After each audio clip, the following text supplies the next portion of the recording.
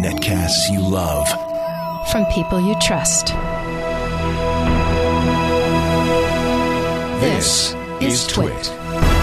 Bandwidth for Security Now is provided by AOL Radio at AOL.com/podcasting. This is Security Now with Steve Gibson, episode 147 for June 5th, 2008. Microsoft's Baseline Security Analyzer. Security Now is brought to you by Astaro, makers of the Astaro Security Gateway, on the web at www.astaro.com. And by Audible.com. For your free audiobook and a whole lot more, visit audiblepodcast.com/securitynow. And by listeners like you. Thanks for your donations. It's time for Security Now. Time to talk about keeping yourself safe and sound in this modern time. And what better person to do that than Mr. Steve Gibson of grc.com. Good morning, Steve. Hello, Leo. Great to be back with you again. Let's talk about saving your butts. Security. Yeah. Yeah. I was having a long conversation on the radio show. This comes up a lot on the radio show. Security, how to protect yourself. Fella asked, and I think it was a reasonable thing, he'd run a security scan and it came up with 4 different kinds of critters. Adware, spyware, rogue software, I think they called it, and Trojan horses. Rogue. I like that. It's roguish. Well, I told him what I said is nowadays I think it's all malware. I mean, I don't think that there's much distinction between adware, spyware, and viruses. They all act the same. Well, mal as in something that you really don't want on your machine. You don't, you just don't want it around. Yeah.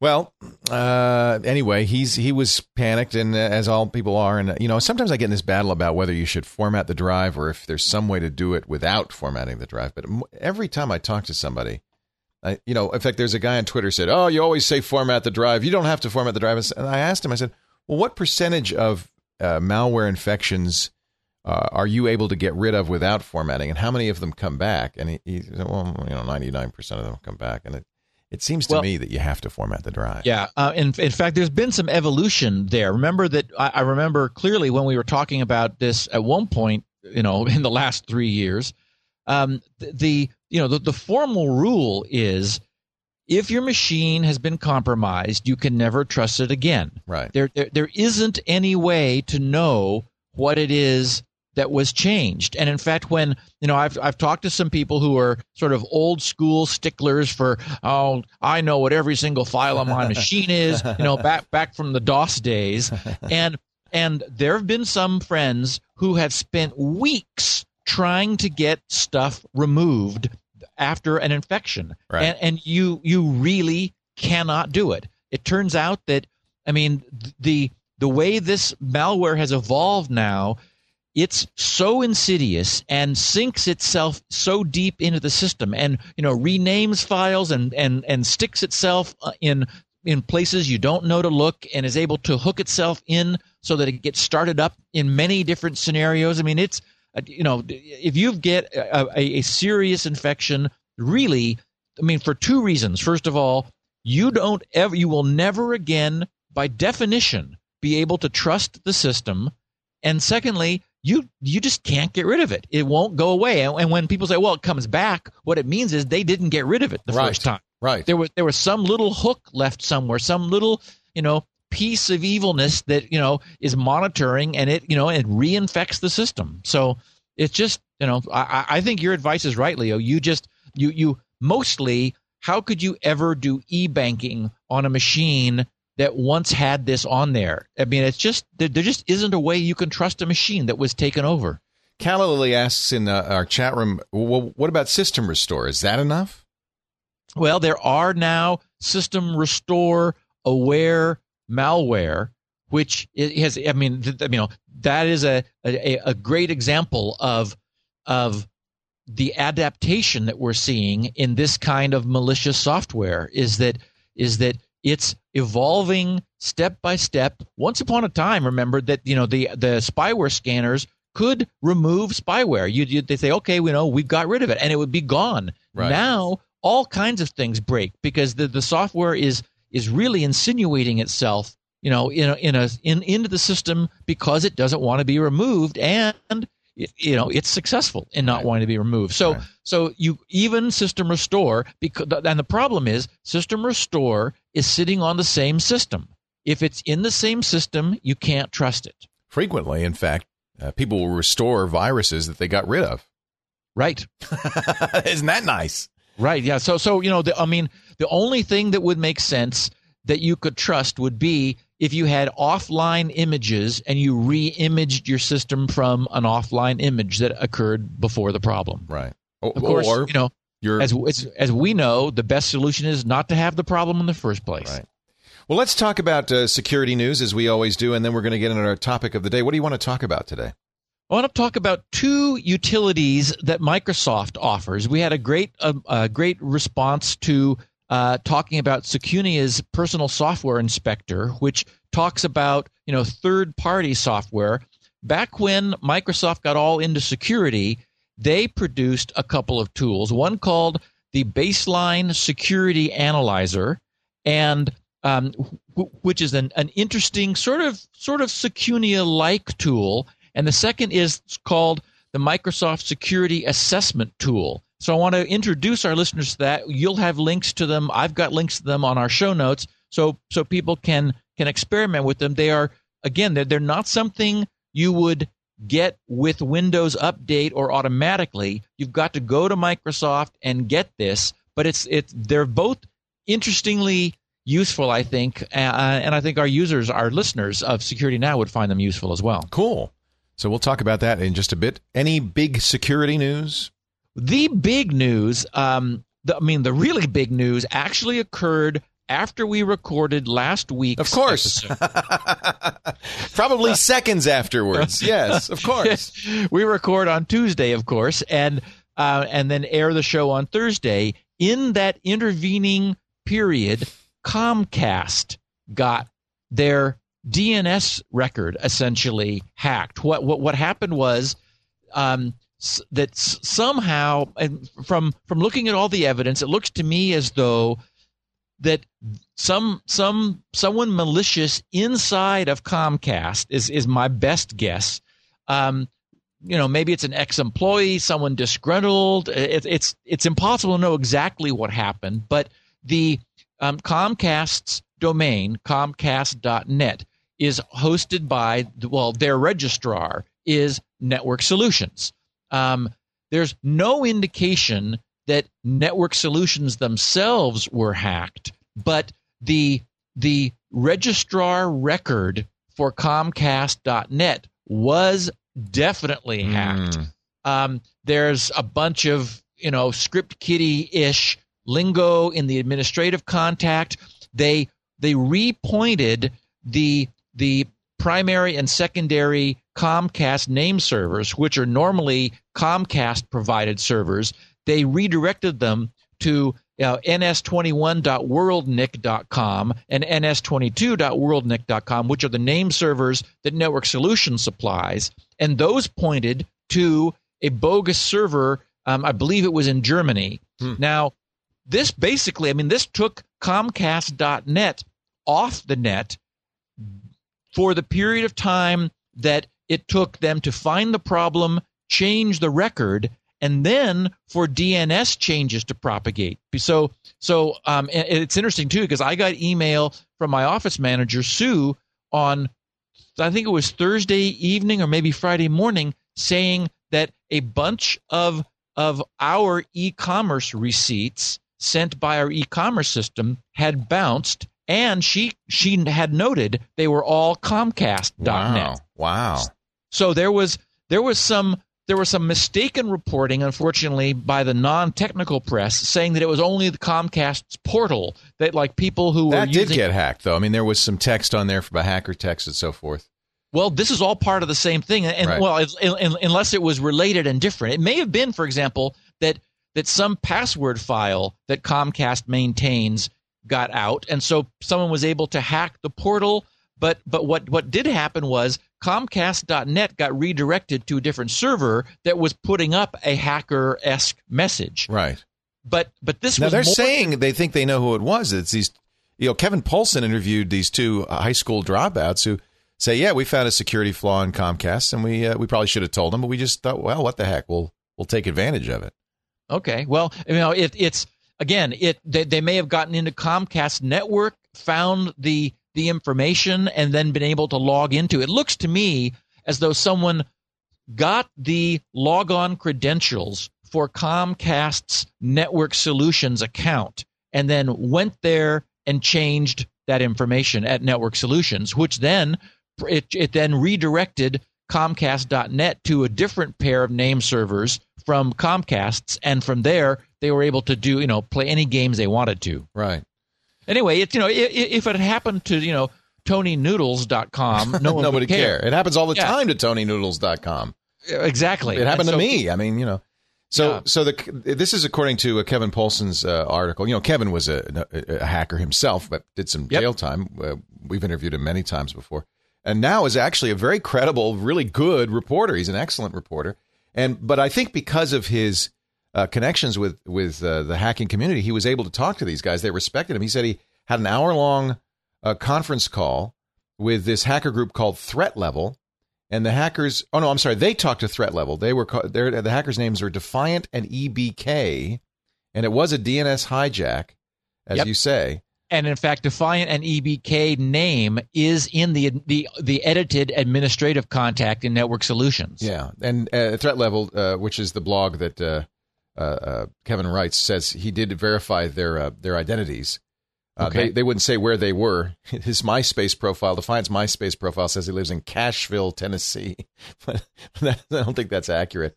Network Solutions says it had nothing to do with us. There was no breach in our system, no social engineering. Of course, they're going to say that. Who knows what really happened? Yep. But as you said, it was a transfer of the account to them. I always worry about that. When you register a domain, most domain registrars will allow you to lock it down so that these can't be administrative transfers. They make it very difficult. But still, ultimately with a fax and maybe some phone calls, you can get that stuff transferred over, right?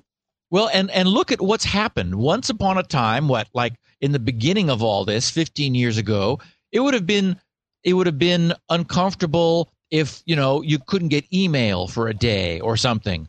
But what's happened is serious, exactly. In the intervening time, we've built, a mission-critical economy on top of all this, and the underlying structure, while it's been strengthened a little bit, it's still prone to, as you said, social engineering hacks and various types of malicious conduct. And it's now not a small thing if this happens. It's a big deal. You can imagine how Comcast feels. I mean, their whole network would have been messed up for many hours, because any DNS servers that whose cached Comcast.net records timed out, they would have gone back to the root server to update, to refresh their DNS. If they did that during this window where the record was changed, they would have picked up the malicious record. And even after Comcast fixed it, those servers would still have the wrong information and would have no reason to go back and re-verify it. How often do they do that? They do. It does expire after a while, right? Yeah, typically it's a day though. Because you don't want to load down your DNS server too much. So oftentimes it's, especially in a situation like with Comcast, where they have no expectation or intention of needing to change that information. So, for example, one of the things that is often done for sites that are under like heavy DOS attack is they'll deliberately bring their record expiration down maybe to an hour, maybe even to like 10 minutes, because that gives them the flexibility of changing their DNS in a much shorter period of time. But typically it's about a day. So anything that had happened to expire during that window where the records were wrong, the authoritative DNS records were wrong, servers would have gone back and picked up the new information and kept it probably for a day. So it was about a day-long problem before this thing got itself cleared out. They said that they tried to tell Comcast, but they wouldn't listen. Yeah, I bet. I don't know why I don't believe that. What else is in the security news? Well, two things. I did want to mention to all of our Mac listeners about the major OS X update, 10.5.3, because although it didn't get a lot of press attention, there were a number of remote code execution vulnerabilities. We talked about them last week. I think that the Macintosh vulnerabilities, right? And Tuesday, we talked about they fixed it. We talked about the iCal vulnerability, right? And I think we don't know. I looked at the update immediately because the update came out Tuesday. Right. And I immediately looked at it and said, has this been fixed? And it doesn't say. Yeah, what I have seen is that there are still some iCal issues that have not been fixed, specifically two known problems that Apple has not yet addressed. Mm-hmm. And then the last thing I wanted to mention was there is an exploit in the wild for a known vulnerable version of the Adobe Flash Player. Version 9.0.124.0 is the latest and the current one. Secunia knows about it. So if you downloaded Secunia 2 weeks ago, you can just check, during our episode about that, you can check in with it. I just checked my systems, and I did have 9.0.124, but I remember that it was Secunia that had alerted me to the fact that I was behind and that there was a problem. I mention this again because there are now Windows-based exploits in the wild. Oh, boy. Apple's fix from last week does address this. So there were problems with Apple's version of the Flash Player as well, but they fixed that in their mega, 200 meg OS X update. Now, you didn't mention, I'm kind of surprised at you for not mentioning it, that there was a little bit of a DOS attack against our friends at Revision 3.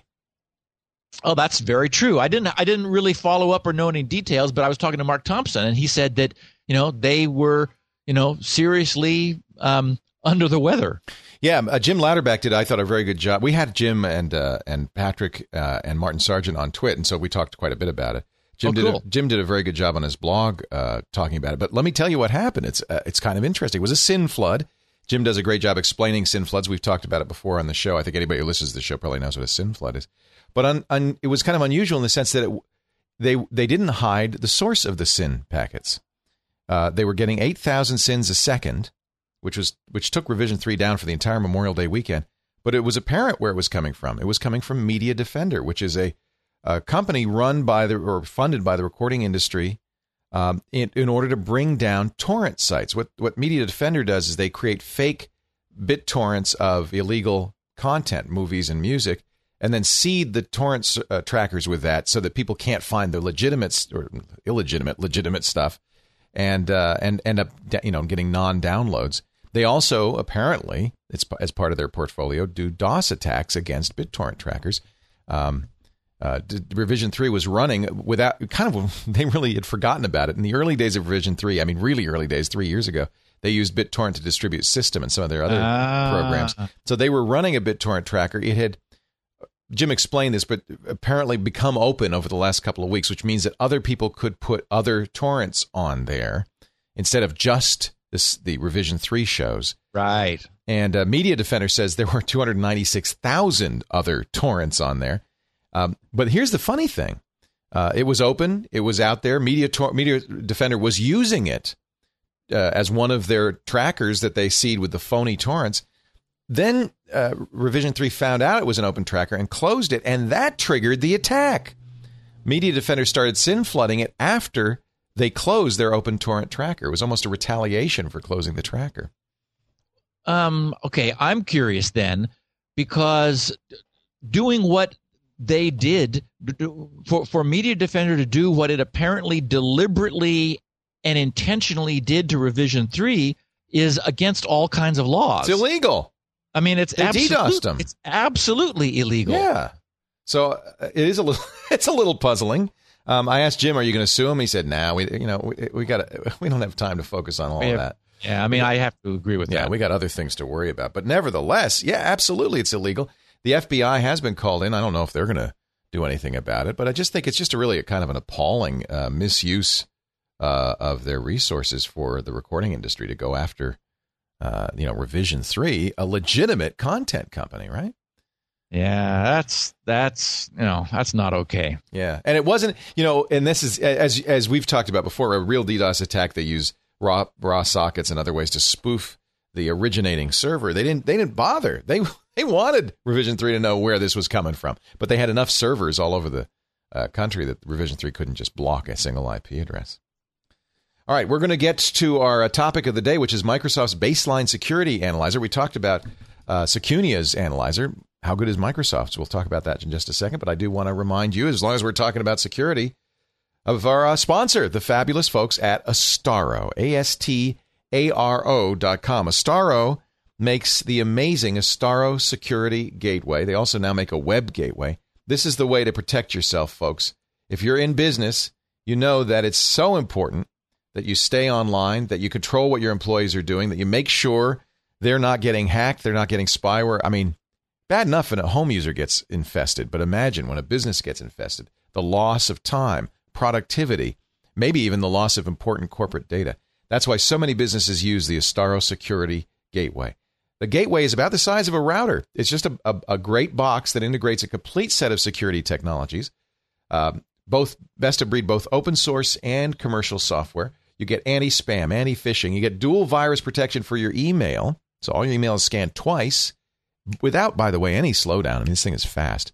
That's why you use one of these gateways. Transparent encryption using OpenPGP or SMIME. That's really cool. That means your desktops can send and receive encrypted email, digitally signed email, transparently. You don't have to teach them how to use this stuff. It just happens automatically at the gateway. There's also complete content filtering for the web. There's a separate antivirus just for the web. And by the way, these are all kept up to date daily, constantly, even hourly, by Astaro's free up-to-date service that automatically keeps it up to date. It's free. It's a subscription, but the updates are automatic. Very, very cool. You get instant messaging control, peer-to-peer networking controls. You don't have to worry about having open BitTorrent trackers on one of your company's computers. And of course, as you would expect, complete firewall, remote access, and VPN via SSL, complete intrusion protection. This is a all-in-one box that grows with you. You can actually use their unique brand of active clustering to add as many as 10 security gateways. So as your business grows, so does your Astaro. You want to know more? Best thing to do, get a free Astaro security gateway in your business for trial. They've got free demo units. Just call them 877, the number 4, ASTARO, or visit them online at astaro.com/security now. That's 877-427-8276. And we really thank Astaro for their support of Security Now. We're now well into our, I think, second or third year with them as a sponsor. And, it's funny, you mentioned when you went to RSA that they were there. And people know the name Astaro, I think partly because they've been on Security Now for so long. I mean, Astaro's been well known for years, but I have to think that we've raised their visibility out there in the security community. Well, given the number of listeners we have and the fact that many of them are in decision-making positions inside of serious corporations, I'm sure it's had an effect. They seem happy. 877, the number 4, Astaro. We thank them for their support of Security Now. Before we get to the security analyzer from Microsoft, do you have any SpinRite tales you'd like to tell? Well, I had one little reminder. This was a subject. We got a nice note from a Security Now listener named Dennis Thiel with a subject, SpinRite works on floppy and saves wedding. And he said, Steve. I don't know. I'm just dying to hear how this works out. He said, Steve, I've been listening to Security Now from the start. Thanks to you and Leo for a great podcast and great source of information. A while back, a friend of mine came to me with a floppy disk that had her address list of guests for her upcoming wedding. Oh. She couldn't read it and desperately needed to retrieve the data. She didn't have it on a floppy disk, did she? Yep. That's what he says.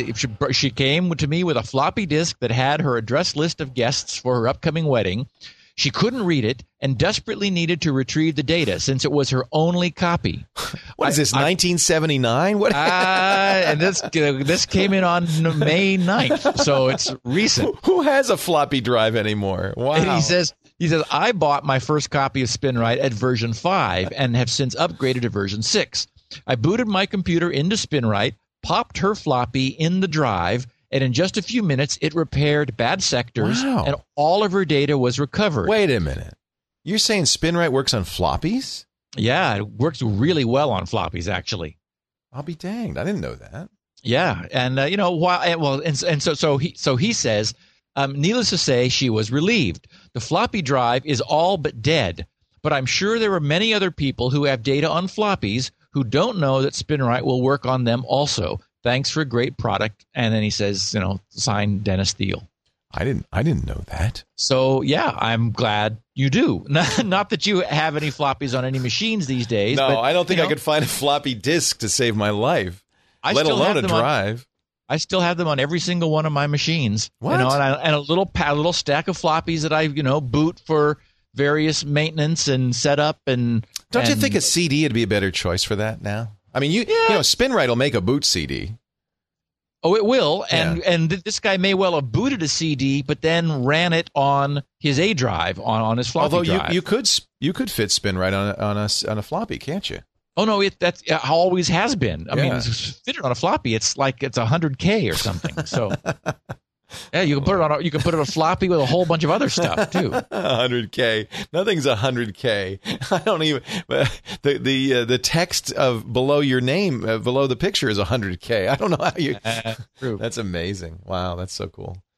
All right, so we talked. Was it 2 weeks ago about Secunia's PSI? Yes, and we had some feedback from people saying, "Hey, what about Microsoft's baseline security analyzer?" It's like, yeah, I know. I'm going to get there, and we're going to get there right now.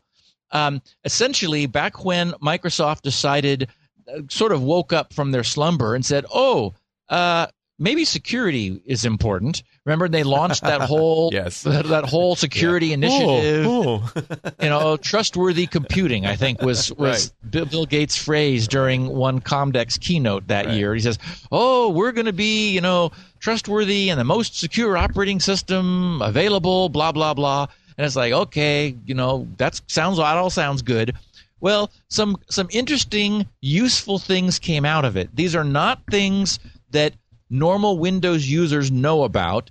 Using Windows, you would never find these offered to you or suggested downloads or anything. So our listeners are going to have to go get them. But both of them, I think, are interesting and useful in very different ways.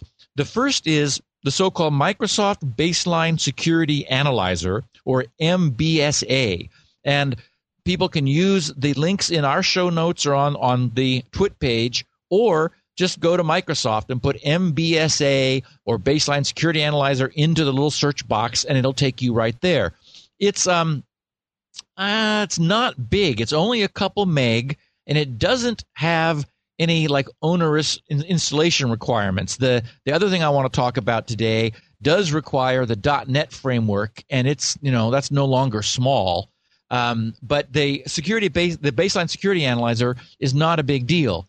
And it's very much like what Secunia has done, but it's also impressive because, first of all, it only deals with Microsoft Windows issues. So it's not a third-party scanner, meaning that it's not a superset of Secunia, nor is Secunia a superset of this. So really, you could use both. Well, yes, that's what I would recommend. Both of them together sort of go hand in hand. And when I ran it on a VMware WinXT window that I had, where I had deliberately disabled automatic updates about a month ago. After I set it up, I brought it up to current patch level, and I said, okay, now I don't want to be bothered with this. I want to leave this static for a while.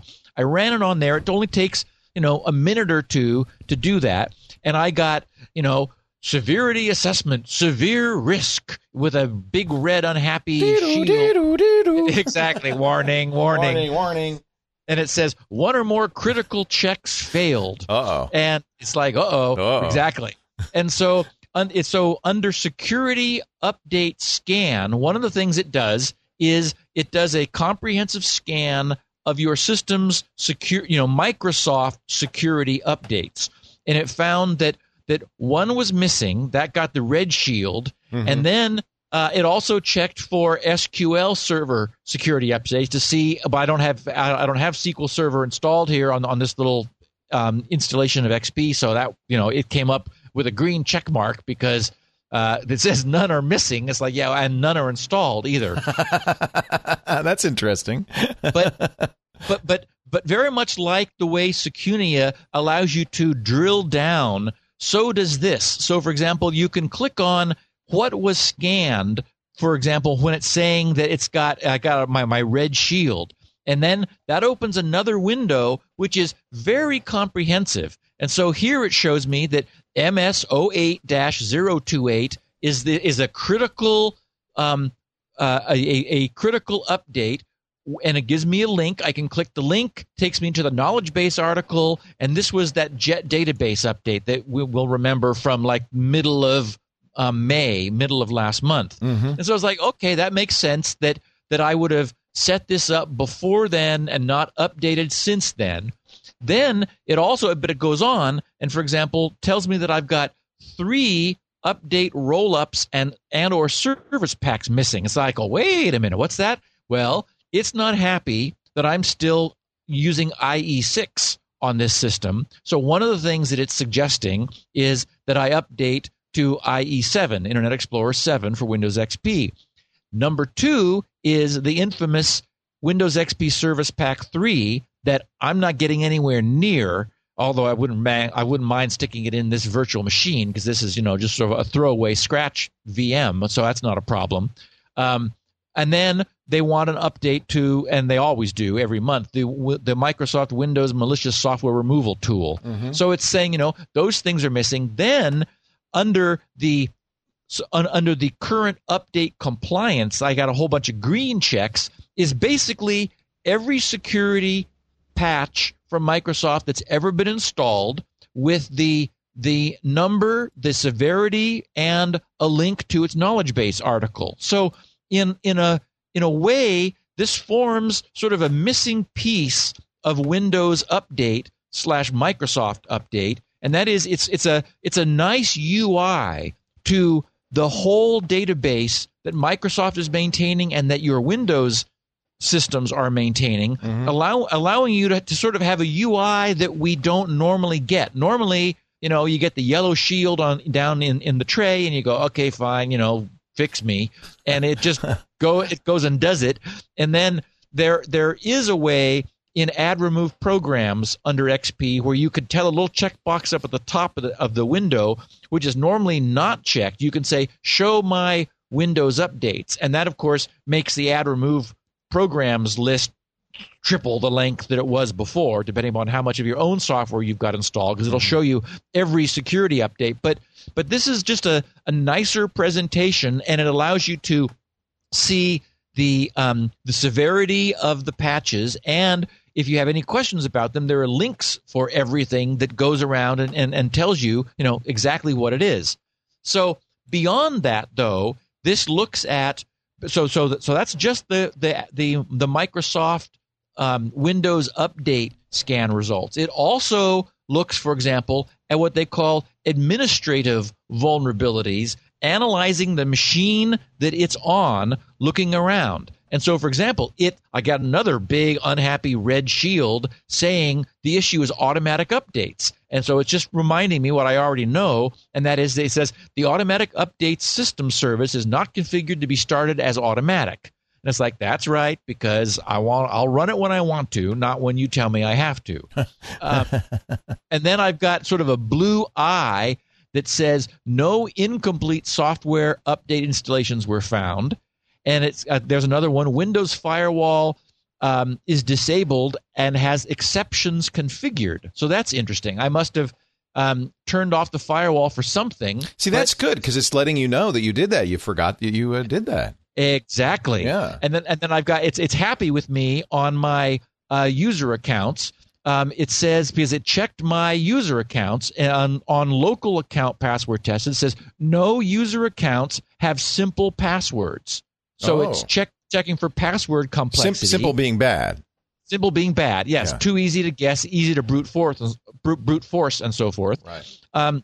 Under file system, it says all hard drives, parens 1, so it knows there's only one hard drive here, are using the NTFS file system. So I get props for using NTFS and not having any FAT file system, because NTFS, of course, has internal security that allows you to have access constraints on it.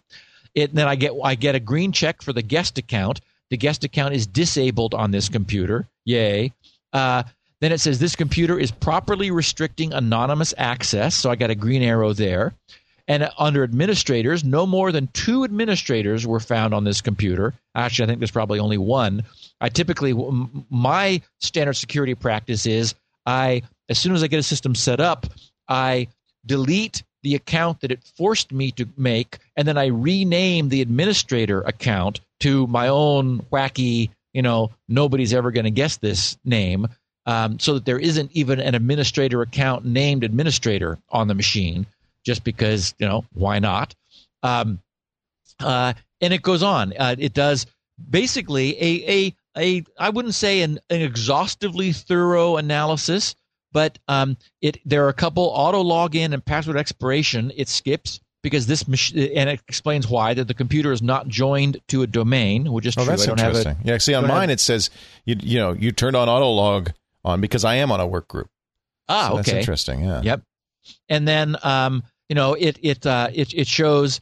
I thought it was interesting. It said some potentially unnecessary services are installed, and it's like, oh, that's that's a good thing. Of course, Microsoft installed them, so it's like, okay, thanks.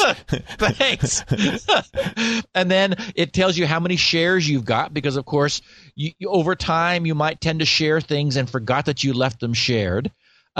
Gives me a status on IIS, which is their web server, which is available in XP Pro, but I have it either not installed and or not running. I think it probably installs it by default, but I have it disabled because I went through and turned things off. And the same thing for SQL Server. And finally, it looks at IE's zones and tells me that I've got them set up in a way that is making it happy. Yeah, because you have them very restrictive. On mine, it says I don't have any zone settings for some users, and that's a security issue. Yes, and mine says Internet Explorer zones have secure settings for all users. Yeah. So anyway, I wanted to bring this to our users, to our listeners' attention, because it's free, it's not big, it's easy to run, and it's just one more useful check on things that again, like for example, firewall turned off. You left some shares on some folders that you no longer need. Mm-hmm. You turned on your guest account and you forgot to disable it, even though you don't need it anymore. So it's just a simple, easy way of sort of taking a little check on your machine, just sort of doing a little bit of an audit. So this is free. It's if you Google MBSA, that's a quick way to find it. It's the first thing that shows up. Yep. And while you were talking, I downloaded it and ran it, and it did. It pinpointed a number of things. It even suggests, it says click here to find out how to fix that, which is great. So. Yeah, I mean, and again, it gives you. I really like that it gives you essentially a user interface into Windows Update, right? Because it's no longer just okay. I don't know what's going on. Just go ahead and fix things. It allows, especially now that I'm like being reticent.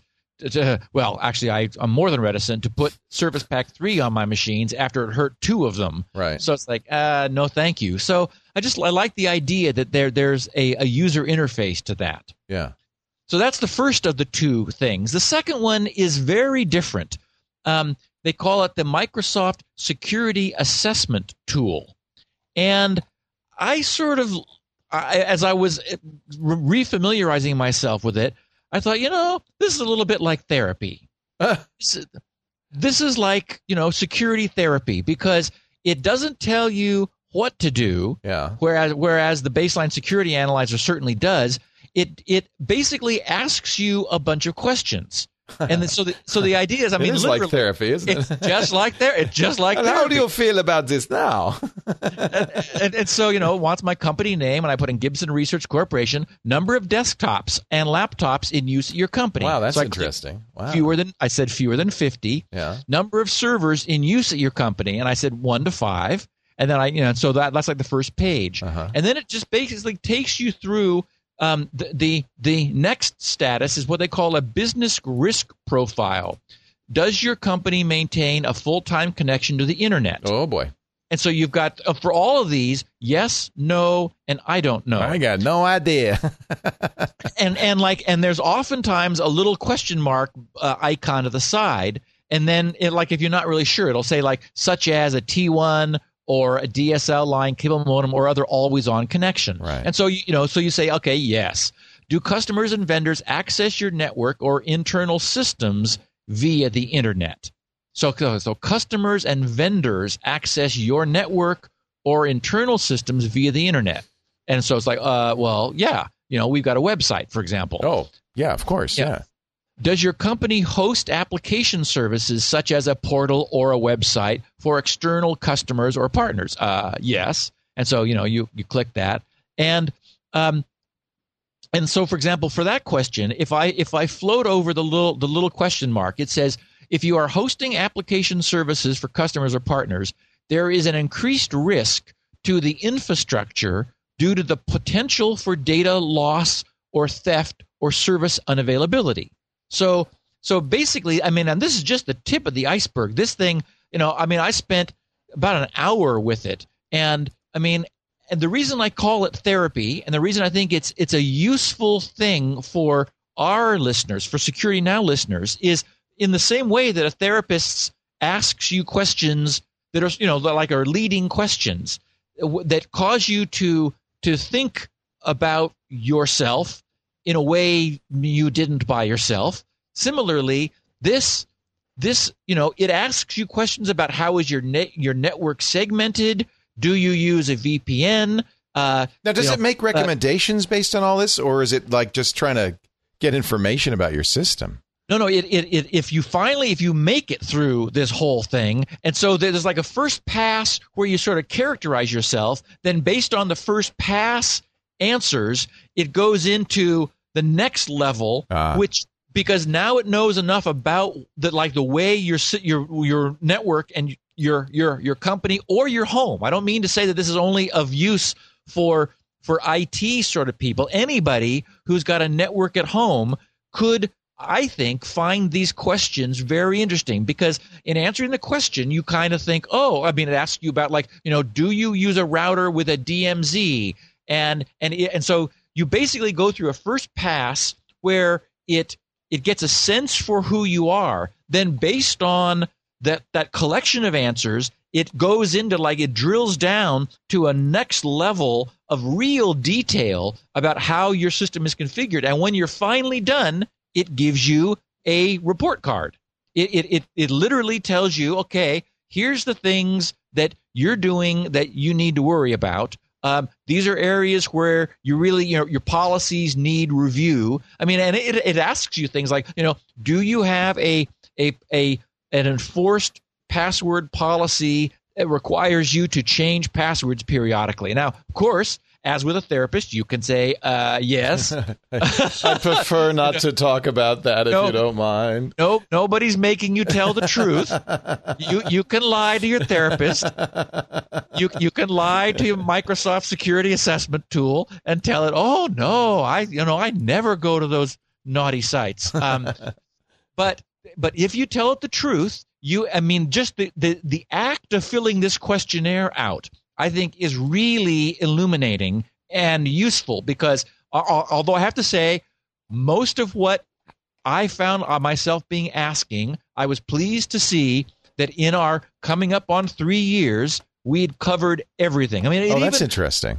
It even goes through, if you tell it, yes, does your organization use wireless? Yes. Then you get a whole expanded box of, okay, which security protocols are you using? And they're all there. WPA, WEP. We run an open network. Blah blah. You don't want to even think about checking that one and seeing what it's going to do. It'll probably just melt down. But I think it's something that our users, our listeners, will find really worthwhile. Now, the downside is this thing requires .NET version 2.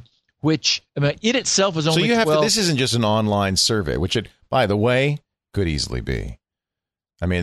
Very good point. I mean, this could just be a questionnaire online. You don't really need to download, but you do. You have to download something, and you have to have .NET installed. You have to have .NET installed. Now, Microsoft's pushing .NET. I know there are people who are deliberately staying .NET free.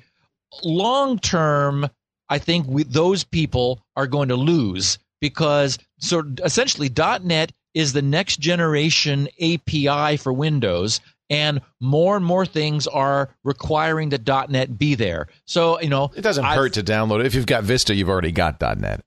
Precisely. Well, that's a perfect example. And this is why I set it up in a VM, was just like, I'm going to resist .NET till the bitter end, until I really need something on my main system that requires .NET. And maybe by then they'll have, we'll be at Service Pack 9 on .NET, and it'll actually be stable and not a big security problem. Because again, like anything else that's new, Microsoft has had security problems with .NET. So, I work not to put junk on my machine that I can avoid putting on. So I installed .NET in a VM, and I ran this in a VM, knowing that I'd be able to... It's 12.5 megabytes. I mean, you just talked about how SpinRite, which is so incredibly useful, is 100K. Yeah, I ought to get the right size for that. It's actually... I think it's more like 90K. No. It used to be 96. It used to be 64. It used to fit into a COM file. Oh, jeez. Then it got a little too big. Yeah. Where is SpinRite? Well, all I can say is 12 megabytes for basically what is a questionnaire is absurd. I'm running it right now. Okay, it's 169K is SpinRite. 169K. So this is like what is it? 1,000 times bigger. Now, yes, not so well. Okay, the actual security assessment tool is 12.5 meg. .NET, however, is really big. I think it's maybe up to like 68 meg, right? Something like that. Right. It keeps growing. They're now at 3.5 is the most recent one, which is the one that I installed. But anyway, I wanted to bring both of these tools to our listeners' attention. I think certainly the Baseline Security Analyzer. It's just nice to have it there. It's small and lightweight. I think it's 1.5 meg. Easy to run. And again, it's just as another little check on making sure that there's nothing obvious that you've forgotten, and as a really nice user interface into Microsoft Update and all of the endless, the patch stream that we've got. And then secondly, this security therapist, the security assessment tool. It's ELIZA. It's ELIZA for security. Well, except that this is just I guess that's a good point, because it's not quite as interactive as ELIZA was back in the day. Right. But what it takes you through is useful. Don't be in a hurry. Just think about the questions. Like, do external partners or customers connect directly to your company's internal back-end systems for the purpose of data access, record updates, or other information manipulation? It talks about, what do you subcontract out? What services do you get from the outside? I mean, it really builds a threat and risk model based on these questions. I have to say, this looks more like this survey looks more like a marketing survey than anything else. I'm giving Microsoft a lot of information about what I do. Well, yes, and I was a little skeptical. I did skip that whole first fill out about everything about your company and all that stuff. You're able to skip right over that, and you don't need to fill that in. And I was as I was going through these questions, I was skeptical about are they spinning this in a pro marketing, pro Microsoft way? And I have to say, no, because there were several places where the advice that I was being given was not pro Microsoft. Well, that's good. I thought it was. Does your company share office space with other organizations? Again, it's just... And that's legitimate. That's a legitimate thing to ask, because that means other people have physical access to your systems, and that's relevant. Yes. Yeah, I know. I think this is all legitimate to ask. Yeah, and I recommend this for our listeners. I think, while a lot of it is more corporate-oriented, it's also, okay, do you have roommates? That's the same sort of question. Right. Brought down to a home level. Does your roommate have access to your machine when you're not around? So it's just, these are questions that are really worth thinking about once, and then you can just drop them. Never think about it again. But yes. it'll push people to think about, I know what the right answer is, but mine is not the right answer. Right. Well, that's an important point, huh? Yep. Yeah. All right, Steve. We'll put links to both of them, although it's easy enough to find them if you just look for Microsoft Security Tools on Google or your favorite search engine of choice. It's not hard to find. Yep. But we will put links in the show notes to all of this.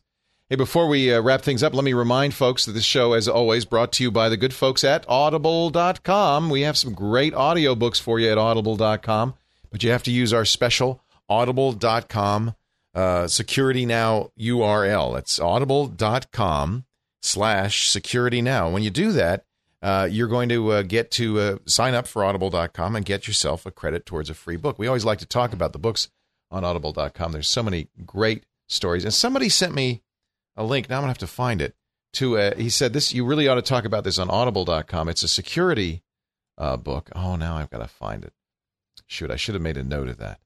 Well, I'll save it for next week. But there absolutely are these kinds of interesting security books on here. The guy Twittered me, unfortunately, which means it's probably completely impossible to find. Twitter me again with the name of that book I should recommend on Audible.com for Security Now. If you go to audiblepodcast.com/security now and you sign up, many good choices. You can even, by the way, I know you're a little bit political, Steve, and so you've probably been watching all the coverage on the Scott McClellan book. They've even got new stuff like the Scott McClellan book. So we should mention that if you've been following Scott McClellan, the former press secretary inside of President Bush's White House, if you've been following the controversy of his book, you can listen to it right now. He narrates it himself. It's unabridged. Ratings are already in from readers, and they're giving it many, averages 4.67 out of 5 stars. That's pretty high praise. This is if you've been hearing about the book and you'd like to listen to it. So I find, there's a lot of stuff I want to read, and I just don't have the time to get to it. And so Audible really is a great way to stay up on current events. They have all of these books. You can subscribe to them. You can download them. I listen to a couple of books a month, and I find that very, very handy to have it. It's just a really great resource. 45,000 titles in all kinds of subjects. There's fiction, there's nonfiction. I try in our recommendations to mix it up a little bit. I don't often do political stuff, but this is a good example of one that is certainly in the news right now. And you're going to and in fact, beyond that, I just checked on Amazon. It is number 1 ranked. However, they show it as in the physical book in stock on June 29th. Wow. So a month away. So, wow. That's the advantage of the electronic download is you can get it right now. Yeah. Through an audio channel you can't get in physical medium. Wow, I didn't realize that. That's amazing. Huh. I guess. Yeah, well, it's number 1 and it's completely sold out. Wow. Well, go to audiblepodcast.com right now. And you can sign up for Security Now and get a free book and make it to be Scott McClellan's if you're interested in what happened inside the Bush White House and Washington's culture of deception. Boy, this was a barn burner. We thank Audible so much for their support. audiblepodcast.com/security now.